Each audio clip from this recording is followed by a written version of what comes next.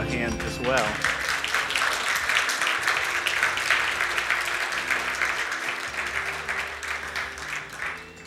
They do a great job every year putting that event together, and as Tim mentioned already, it is a dark holiday. There isn't any. It's not meant to be a light holiday. It's not meant to be a holiday that represents and reflects on the Lord, but it's something that we can redeem for the Lord and use. That's the Lord. That's, God didn't create a calendar without that day in it. And obviously he didn't create Halloween, but that is his day. And if the world wants to throw darkness at it, we can throw light at it, right? I mean, it's not the world's day. And we don't just say, well, that day, leaves our calendar because the world has made it so dark. Every day has a lot of darkness in it. We just need to throw light and infuse light into the days that God has given us. And so I appreciate them for putting that on. I was talking with Debbie Serrano this morning about how many opportunities that we had to share the gospel that evening. She said that they did not count, but that she was able to share the gospel with a family that didn't know who Jesus was and had no idea who Jesus Christ was. So without that evening, that wouldn't have happened. And so what a marvelous testimony to how the Lord can take and use something for his glory. And so thankful for that opportunity. Turn in your Bibles, if you would, this morning to Hebrews chapter 6, Hebrews 5 and 6. And while you're turning there, I'm just going to pray over the services. Father, we do thank you that you are capable of doing amazing things in difficult circumstances and situations, that, Lord, you can take light and infuse it to the darkest of things, including our souls before they're saved, and you can bring them to life.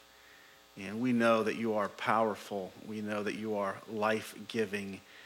And it humbles us and makes us thankful for what you have done for us. We thank you for those who are here today. We pray that you will bless them through your word. We pray, Lord God, that the music that was just presented was pleasing to you, and that you received it as praise from the hearts full of people who love you. We're broken, we're frail, we offer that which is not perfect. And yet, Lord God, we trust that you are merciful and gracious to receive it, and that it would bring joy to your heart and a smile to your face. Thank you for the privilege to worship you today. We do pray for those who are hurting, and that you would strengthen and bless them. We pray for those who are the first responders in the fires right now, that you would help them as well, give them strength. And may these moments be moments of reminders of eternal things and bring many to yourself through it. Thank you so much for what you do, for who you are, Lord, in Christ's name. Amen. If you would follow along, we'll read chapter 5, verse 11 through chapter 6 and verse 6. The main theme will be to conclude this. We've had a 3-week series on this passage of Scripture. We've looked at the source of dull Christianity and the sign of dull Christianity, or signs of dull Christianity, from these verses. And this morning we're just going to simply look at the solution. So we've seen what causes it. We've seen some signs to identify perhaps if you're falling into it. If you're finding that the pattern of your Christian life is downward and not upward. And there are some signs, some symptoms, if you will, that you can look for in your life to identify, and then you can resist those things. You can war against those things. And one of the unique characteristics of God's word, one of the unique characteristics of Christianity, is that we believe that God does everything. And we believe that God is the source of all things, that He is the one who saves us, and He is the one who sanctifies us, and He is the one who ultimately will glorify us. Yet at the same time in his word, we are called to fight with every ounce of our strength for sanctification. We're not called to give lip service to not only sanctification, but we're not called to give lip service to salvation, nor are we called to give lip service to sanctification, even though we know that both of them are acts of God's amazing strength, his grace, his ability. We're not called to be lazy or lackadaisical in those things. As a matter of fact, we're called to fight for those things. We're called to fight for those things with all of our heart, soul, mind, and strength. We're called to put on the new man. We're called to live out what he has put within us. And he says not only to live it out, but to live it out with fear and trembling. So while we know and believe that God does everything, we're not called to be inactive or passive in our Christianity. We're called to pursue it. And the other unique piece of it is the pursuit of it is a passion that he has given us. He tells us in, I want to read another verse to you out of 1 Corinthians 15 that the Apostle Paul tells us how it looked in his life. In chapter 15 of 1 Corinthians, and if you want to turn there, you're welcome to, but if not, just listen. The Apostle Paul says in 1 Corinthians 15 and verse 10, "For by the grace of God I am what I am." And we all say amen to that, right? And by the grace of God I am forgiven. By the grace of God I am justified. By the grace of God I am righteous in his sight. By the grace of God I have been set apart for his work. By the grace of God all of these things are true. By the grace of God I am perfect in God's sight. By his grace, all of these things are true. But he doesn't stop there. He says, by the grace of God, I am what I am. And it was his grace towards that, and his grace toward me was not in vain. It was not empty. It was not worthless. On the contrary, I worked harder than any of them. So the Apostle Paul says that the grace that God gave me wasn't worthless. And if you remember what he says in the book of Philippians, he says that the Lord purchased the Apostle Paul so that he might attain to something. He might reach a goal. He might reach an end. He might press towards this prize. And we know that the prize is perfection. The prize is this utter, both external and internal righteousness with God. He was purchased, and the Apostle Paul says in Philippians that his goal was to attain to that which he was purchased for. And he says here that it is the grace of God that he is what he is, but God's grace was not in vain to him. On the contrary, he says, I worked harder than any of them, though it was not I, but it was the grace of God that was in me. Again, what he's saying is that the Apostle Paul received God's grace, which made him who he was, and then he labored with all of his strength in that grace. And when he labored with all of his strength in that grace, it was the grace of God that was actually laboring through him. It was never his own strength. It was never his own might. It was never his own power. It was always the strength and the might and the power of God in him, but yet he pursued. But yet he worked towards, yet he worked harder than anybody else. This is the call that we have as Christians, is not just to take the grace of God or the mercy of God for granted, but to live out that grace and that mercy of God. Let that grace and the mercy of God become fruitful in the lives of those people who are around us. The challenge that we have in Scripture is that those who do not work out or live out this transformation that they claim to have happened in them, the challenge is there's a chance that it has never been worked into them. It's not there, it's not present. The life transforming presence of God is not in their heart.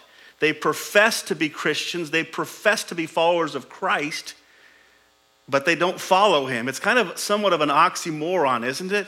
Somebody who says, I'm a follower of Christ, but doesn't follow Christ.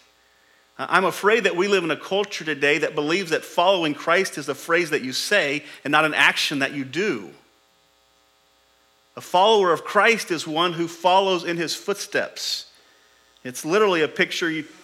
You've heard the story of the one footprints in the sand, right? One set of footprints in the sand. And you've heard that that's the time that God is carrying an individual because it's a difficult time. And we could probably see that happen. But when it comes to discipleship, it's not that there's one footprint in the sand because God is carrying us. It's that there's one footprint in the sand because we're stepping in his footprints behind him. We're walking in the footprints that he has made for us. We're following the path that he has established, and we're just following in his footprints. So our footprints are not seen at all. His footprints are seen. It is him setting the path, paving the way that we follow in. And that's what we're called to do. That's what we're supposed to do. That's what we, as believers, that's what we will do. And some call it the perseverance of the saints. But true Christianity is not heartless Christianity. It's not emotionless Christianity. It's not passionless Christianity. It fills our hearts. It consumes every aspect of our being. It consumes all of us. So that the command to pursue, the command to work, the command to not become lazy is not necessarily a command as much as it is simply an instruction. Because we already have the passion for it, right? It's like telling your kids to go eat candy. Right? It's not a command, is it? It's an allowance. It's like, okay, thank you, Mom and Dad, I will go and do that. It's the same principle in the scriptures. When he gives us these things, I think of what he says in John 8 with the woman who was caught in adultery and they're going to stone her, right? And he says to her, he says, those who have no sin cast the first stone, and nobody does. And he says to her, go and sin no more. I don't think of that as necessarily a command as much as it is an allowance. There's a transformation that has taken place in that individual's heart based upon the grace and the mercy of God, that they no longer have to go live in that lifestyle anymore. They no longer have to be bound by that sin anymore. They are being set free from that sin and from that difficulty. So we need to see those things in our life. And what our text tells us, as we will read here, he says in verse number 11, about this we have much to say, and it is hard to explain since you have become dull of hearing. For though by this time you ought to be teachers, you need someone to teach you again the basic principles of the oracles of God. You need milk and not solid food. For everyone who lives on milk is unskilled in the word of righteousness, since he is a child. Make note of this. The idea of the idea of still being on milk does not mean that you're a milk drinker and you're just not ready for meat yet. It means that milk has not taken effect itself. Okay, the milk has not impacted the body in the way that it should, because the milk would naturally lead a person to be able to eat meat. And he's going to describe that to us in the next portion. In other words, people who try to go from justification to sanctification but always tend to go back because they can't move forward, there's a chance that justification has never taken root in their heart.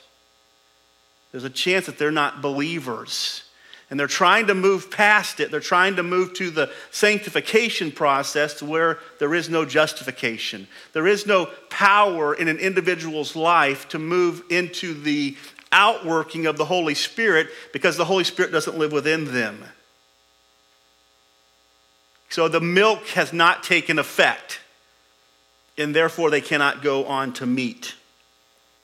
And again, for many, the justification has not taken effect. Salvation has not taken effect, and therefore they cannot go on to the next step. We want to remember this. Sanctification is not optional to a believer. It's not optional to the Christian life any more than justification is, any more than glorification is. It's not optional. Sanctification is the only visible part of our salvation. It's the piece that we can actually see happening. We can see sanctification happening. We can't see justification happening. We cannot see glorification happening, but we can see sanctification happening. So if the milk has not set in, if the milk has not taken effect, they'll never be able to go on to meat. And they need not focus on meat, they need to focus on milk. Getting milk settled, and we'll talk about that here in a bit. He says, going on, but solid food is for the mature, for those who have the power of discernment, trained by constant practice to distinguish good from evil. Therefore, let us leave the elementary doctrines of Christ. Let us leave the basic doctrines of Christ and go on to maturity, not laying again or not setting up again, if you will, a foundation of repentance from dead works and of faith toward God and of instruction about washing, the laying on of hands, the resurrection from the dead, and eternal judgment. In other words, not going backwards to those things. He says, and we will, and this we will do if God allows. For it is impossible, in the case of those who have once been enlightened, who have tasted the heavenly gift and have shared in the Holy Spirit, and have tasted the goodness of the Word of God and the powers of the age to come, and then have fallen away, and some versions say fallen away from grace, that we've tasted all of these things, we've experienced all of these things, and I believe that the reference in this passage is to a corporate event, a corporate church. They've experienced the power of the Holy Spirit, the work of the Word of God. They've experienced the heavenly gifts. They've experienced all of these things in a corporate sense. And if you think about the context of Hebrews, he's talking about Old Testament things. Everything in the Old Testament was somewhat corporate. So he's referring back to this corporate event. And you've experienced all of these things corporately, but you continue to fall away from grace. It's impossible, the Bible says, to restore you back again to repentance.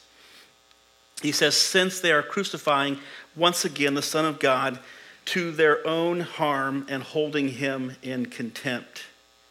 Now, if you would with me, hold your finger there in Hebrews and turn to the book of 2 Peter. 2 Peter chapter 1. Listen to what Peter has to say about this same thought process of growing or maturing as a believer and the importance to it. At the very least, Peter writes of it in such a way as to that it brings confidence for a believer, brings assurance, if you will, of salvation. But in addition to that, it brings a boldness and it brings a greater strength and encouragement. And Romans 5 tells us the same thing when it talks about the growth that we experience as Christians is very affirming of the hope that is within us. Verse 3 of 2 Peter 1, his divine power hath granted to us all things that pertain to life and godliness through the knowledge of him who called us to his own glory and excellence, by which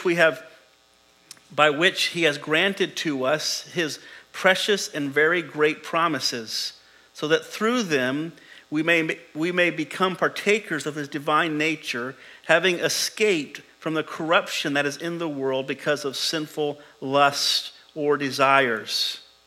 For this very reason, make every effort. Okay, here's that effort. You talk about the previous portion. It's like God has done all of these things. He's given us this divine nature. He has made us a partaker of all of these wonderful things. But then he goes on to talk about make every effort. Okay? Work out your salvation with fear and trembling. Make every effort to supplement your faith with virtue. And again, other versions say add to it. It's a growth process. Supplementing faith does not mean that faith is not sufficient, and that it needs to be supplemented, and it needs to be in order to be complete, to have more things. Okay, it's sufficient in and of itself, but we're to add to it. And the adding to it that is given to us in this scripture, also in the book of James, again, is not optional. It is evidence that it is true faith. Okay, adding works to faith is not make faith complete. Adding works to faith makes faith proven, or it proves faith. It proves faith to be authentic. If somebody says, I have faith in Christ, if I have faith in the Word of God, but they open the Word of God and they don't ever make any application to it, the reality is that their heart is far from their words, right? In other words, they're saying something that isn't true about them in their heart, and one day, like Hebrews 4 tells us, God's going to open them up, and he's not going to dissect what they did in the flesh, but he's going to look into their heart and see what their motives were, to see why they did those things. So here's what he says. He says, so add to your faith virtue, and virtue knowledge, and knowledge self-control, and self-control steadfastness, and steadfastness godliness, and godliness brotherly affection, and brotherly affection love. Okay, so all of these things were to add to faith. And in other words, this is the sanctification. This is what a person should be going through. Listen, it is so important that we understand and get this. These are all heart things. It doesn't say add to your faith more church attendance. Add to your faith more offerings. Because those are things that he's talking about moving away from. I'm not saying we don't go to church more, we don't give offerings more, but he's talking about true spiritual things, things that matter. Humility. Add to your life humility. That's a sign of a Christian. Add to your life humility. You say, well, Pastor John, it's impossible. I hate humility. Exactly. It only happens by the Spirit of God living within you. But God resists the proud, but he gives grace to the humble. Add to your life humility. Add to your life some things that are ingrained in the heart that you cannot change, but only God can. Pursue those things. Folks, there's too much ritualistic Christianity going on today where people are adding on all of these external things, but their heart's a mess. And they think because they've added on all these external things, they have the facade put in really good order, but once you poke them with a pin, they explode and you see what's inside of their hearts. This is a dangerous thing. He says don't add external things, but add these internal things. Add things that you have no control over. Because that's the things that God does. And those are the things that prove us. He says in verse number 8, for if these qualities are yours and are increasing, they keep you from being ineffective or unfruitful in the knowledge of our Lord Jesus Christ. Whoever lacks these qualities, whoever is not growing in these qualities is so nearsighted that he is blind, having forgotten that he has been cleansed from his former sins. Therefore, brothers, be of all the more diligent to confirm your calling and election, for if you practice these qualities, you will never fall. He says, be all the more diligent to practice these things. Be all the more diligent to work these things out. Be all the more diligent to exercise these things in your daily life. Be all the more diligent to these things, lest you forget that you were forgiven of your original sins, or lest you were not forgiven of your original sins. He tells us in 1 Corinthians 13:5 or 2 Corinthians 13:5, examine yourself to see if you're in the faith. Test yourselves. Or do you not realize that this about yourself, that Christ Jesus is in you? Do you not realize that Christ Jesus is in you? Unless indeed you fail the test. In other words, unless indeed you find that he is not dwelling inside of you. That your religion is purely an external religion and not an internal religion. That it is a transformation of your outside and not a transformation of your inside. That you're no more humble today than you were the day before you got saved. That you're no more loving today than you were the day before you got saved. That you're no more forgiving today than the day before you got saved. That you're no more gracious today than the day before you got saved. That you're no more merciful today than the day before you. All of these things are things of the heart. You can't create them on your own. And yet we're told to pursue them with all of our heart, soul, mind, and strength. Why? Because they are the evidence that we are saved. They are what prove us to be followers of Christ. They don't make you a follower of Christ, but they prove you as one. James is very important to understand when you read the book of James that it's dealing with justification of justification.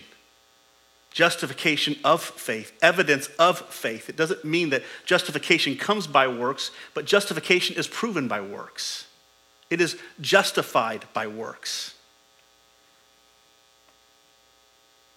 This is important for us to get. Let's go back to our text. Let me say this to you, and I'm going to move on. We'll look at three simple thoughts. Let me say this to you. The pinnacle of this text is found in verse number 6. We're going to look at the other half of this, verses 7 through 12, next week or so. But this text is written in such a way that it's like a triangle, okay? It literally means that this side of the text goes like this, and this side of the text goes like this. At the beginning of the text, in verse number 11 of this chapter, it talks about dull of hearing. At the end, in verse number 12, it talks about dull of hearing. You have these book ends, and the middle of the text goes like this, and it peaks right in the middle. And the peak right in the middle is this, and this is so important that we get this before we move on. Why is all of this important? Sometimes when we talk about these things, it's very easy to become super man-centered, right? It becomes all about us. Why is it that all of these things are important? Here's what he says in verse 6. He says, and then have fallen away, to restore them again to repentance. Now watch this. The reason why this is important is not necessarily for your reputation and testimony, but it is for the reputation and testimony of Christ. It is for the reputation and testimony of Christ. He says, since they are present tense by going backwards into these traditions and rituals. They are present tense crucifying. They are present tense crucifying once again. This term means over and over and over and over again. They continuously crucify Christ. Another version says this way, that they continuously put Christ to open shame. When we think of the significance of the cross, the shame of the cross, the embarrassment of the cross, those who continue to go back and forth continue to crucify Christ. In many ways, folks, it's like some of the religious systems that we preach against, that continuously preach or teach that we crucify Christ every time we do a certain ceremony or sacrament.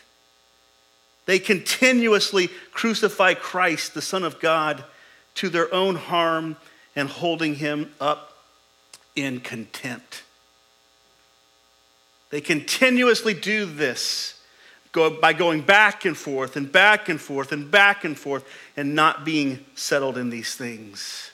You see, at the end of the day, it's all about Christ.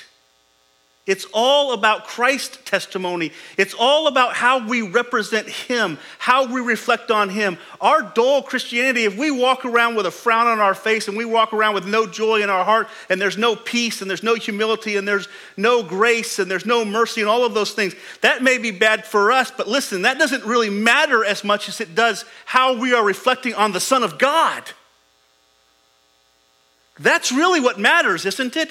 That's really the point of why we do what we do. It's not so it will reflect great on us. So I went to church this week and did you see that money I put in the offering plate when it was being passed? And that's not the point of why we do what we do.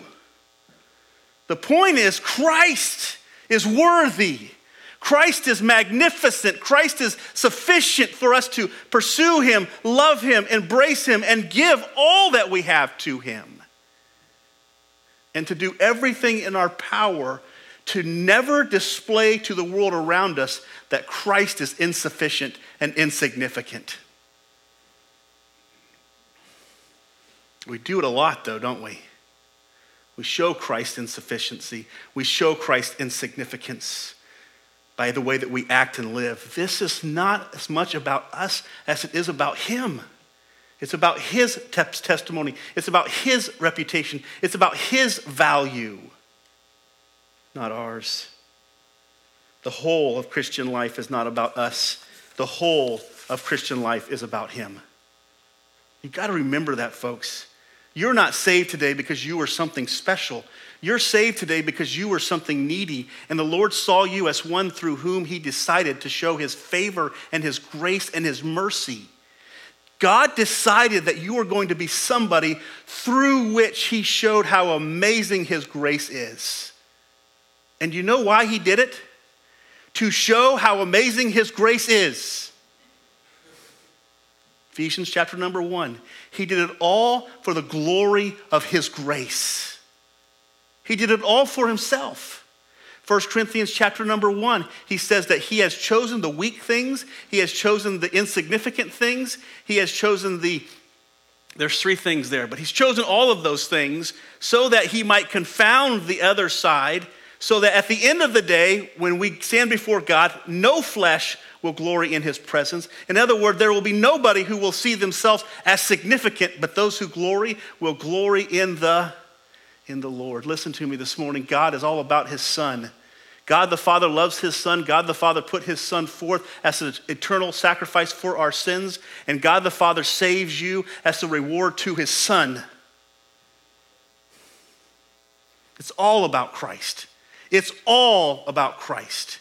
What we can do each day is we can worship Christ. We can honor Christ. We can pursue Christ. We can represent Christ as best as we possibly can, and that is to the glory of God. Why? Because God is all about Christ, and we should all be about Christ as well.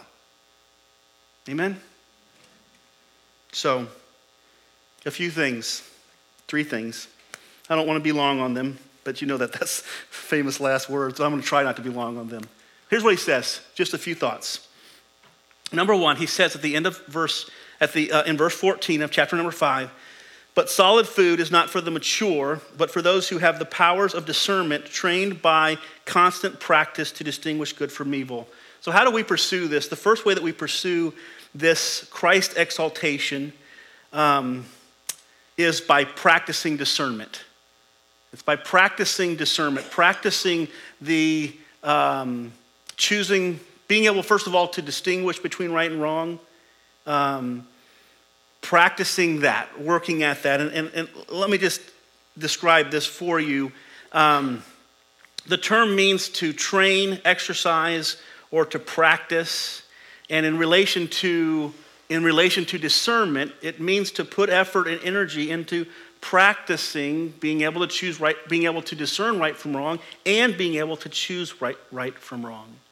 The Apostle Paul says it well in 1 Corinthians 6 and verse 12. He says, all things are lawful for me, but all things are not good for me. All things are lawful for me, but I will never be brought under the power of any. The Apostle Paul knew the importance and the value of being able to discern right from wrong and being able to choose that which was right. He tells us in 1 Corinthians 9, verse 24 through 27, he talks about how he disciplined his body into subjection so that he could then make these right decisions. In other words, if you ever let your body, I'm going to maybe say it in a different way, if you ever let your desires, your passions become the Lord of your life, you'll be in trouble. And it can number a lot of different things. The Apostle Paul understood the only way that I'm going to ever be able to get this issue of discernment down, which ultimately is going to lead to the glory of my Savior Jesus Christ and the glory of God the Father, the only way I'm going to be able to get that down is not let my fleshly lust and desires control me. So what did he do? He disciplined himself. He practiced discipline. He practiced discernment on a regular basis so that he would have this down. And he would be able to glorify God in this way. So practice discernment. And again, discover spiritual truths. Be able to identify that which is right and wrong. And practice that. Practice being able to discern what is right and what is wrong. Discern it. Okay? So that means exercise it. Practice it. And then you not only practice this discernment, but then you develop spiritual habits off of that practice. So your ability to distinguish between right and wrong grows into a habit of being able to distinguish between right and wrong. It's very much like an athlete. Athletes don't start off being able to choose the right foods. They probably have some fleshly desires that point them in a certain direction that's not healthy for them. But what they do is they begin to practice discerning, okay, this is not healthy for me and this is healthy for me. And they begin to practice that and it becomes a habit for them. And then they no longer have to practice it that much. Now they're just going to be carrying it out or performing it. Right? We practice things physically. We practice things from a health perspective. The same principle applies to our spiritual life. If we're going to live out rightly in our spiritual life, we have to practice discernment. We have to be able to discover what spiritual truths are there, develop habits in those spiritual gifts, and then practice those habits. I wrote down here, be thoughtful, be decisive, and be precise. Especially in those upfront stages. You've got to think through every decision that you make as a Christian. You've got to think through it. When you're learning to discern right from wrong, you've got to think. And you've got to evaluate and you've got to process these things so that you ultimately put right in the right category and wrong in the wrong category, and then to begin to develop habits of those things. And then once you develop those habits, then you exercise those spiritual muscles.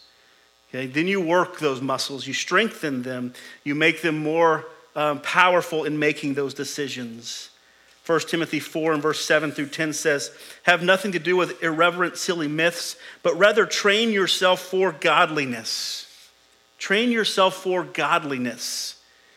For while bodily training is of some value, godliness is of value in every way or every aspect, as it holds promise for the present life and also for the life to come. So practice those spiritual habits. Practice those spiritual truths. Practice that discernment. Work it out like you work out as an athlete. Think through it, process it, meditate on it, and then live it out. Work it out. And ultimately, we'll be able to move away from this dull Christianity.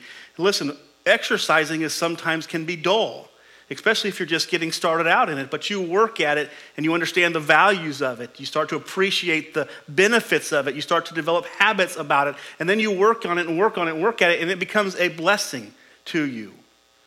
You become in love with it. You fall in love with it. The same thing applies to our Christian life. If our Christian life is becoming dull, maybe we need to work at some of these things to make it so that it's not dull anymore. We must fight for the vibrancy of our Christianity. We must fight for the vibrancy. We must fight for the life of our Christianity. Otherwise, we grow dull. And the scriptures talk about those who grow dull. It's not a good sign. So number one is we have to, Number one, first thought this morning is practice discernment. The second thing is settle on some of the fundamentals. Look at what he says in verse number 6. Therefore, let us leave the elementary doctrines of Christ.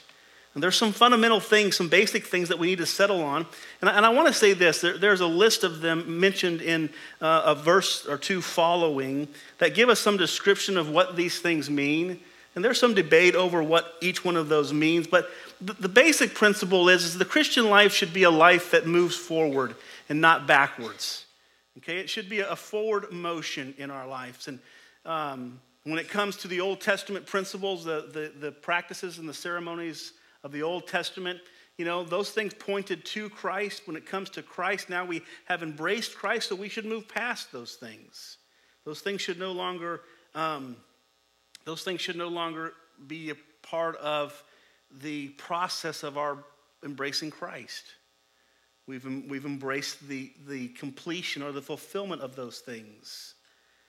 So it says the word it uses here is leave. Let us therefore leave the elementary doctrines of Christ. And the word literally means to send away, to forsake, to leave alone, to disregard, or to put off. It's a term that's describing total detachment. In 1 Corinthians 7, it's used to describe when a husband abandons his wife. and that there's room for divorcement in that situation as mentioned in 1 Corinthians 7. But the idea is a total abandonment. It's a total forsaking.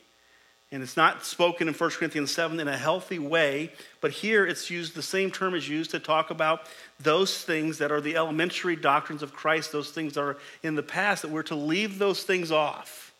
We're to embrace Christ in his fulfillment of all of those pictures, if you will, that were mentioned in the Old Testament. We're to embrace the fulfillment of those pictures, and therefore we're to forsake those pictures, or what Hebrews 9 or 10 says are shadows of things that are to come. These are the Old Testament external things. So all of the external things in the Old Testament that were meant to point us to Christ need to be forsaken so that we can embrace the internal transformation that Christ truly gives. Okay? The internal change. So we're to leave off these things. It says the elementary things, which means first basic things. The first principles, we're to leave off these first principles. And then we're to settle some things. Settle in your heart what those things represented so that you can leave them off. Settle in your heart what these things were all about, and then leave them off. And then the last thing he says this morning is to strive for maturity, to move on. So once you've settled, once you've practiced and then settled, now it's time to move. It's time to move forward, to go to the next step, to move from justification, move from shadows to justification, to sanctification, to glorification, to move through this process and not continuously move back and forth in it. Settle down on those pictures. Settle down on your salvation. Settle in on your sanctification and pursue it, because that is the one thing that's going to last you for the remainder of your earthly life, is your sanctification. It is the pursuit of Christ likeness in you. Philippians 3:12-14 says, "Not that I have already obtained this or am already perfect, but I press on to make my own, because Christ Jesus has made me his own. Brothers, I do not consider myself to have made it my own, but one thing I do, forgetting those things which lie behind and straining forward to what lies ahead, I press on toward the goal of the prize of the upward call of God in Christ Jesus." In other words, the Apostle Paul says, I want to reach that goal. I'm stretching out for the prize so that I can attain that thing for which Christ attained me. Why did Christ attain me? Why did Christ purchase me? Paul says, I want to attain to that goal. I want that to be seen in me. And when you get home, read Ephesians 4:17-32. Talks about putting on Christ, putting on the new man. So just in closing, the danger is that dull Christianity is a sign of heartless Christianity. It's a sign of possibly an unregenerate individual. That should be resisted. It should be resisted with all of our power, with all of our might, with all of our strength, but it's to be resisted by the grace of God. And it's to be resisted in such a way as to be internal and not simply external. We're not just to do the churchy things, but we're to have the churchy heart. We're to have a heart that is a reflection of Christ. So think and meditate on that this morning, if you would, and let's close in prayer. And Father, we do thank you for this time together. We pray your blessing upon it. Lord, help us to be in pursuit of what you are working to accomplish in our lives. And pray that you'd bless the remainder of our service as well. In Christ's name.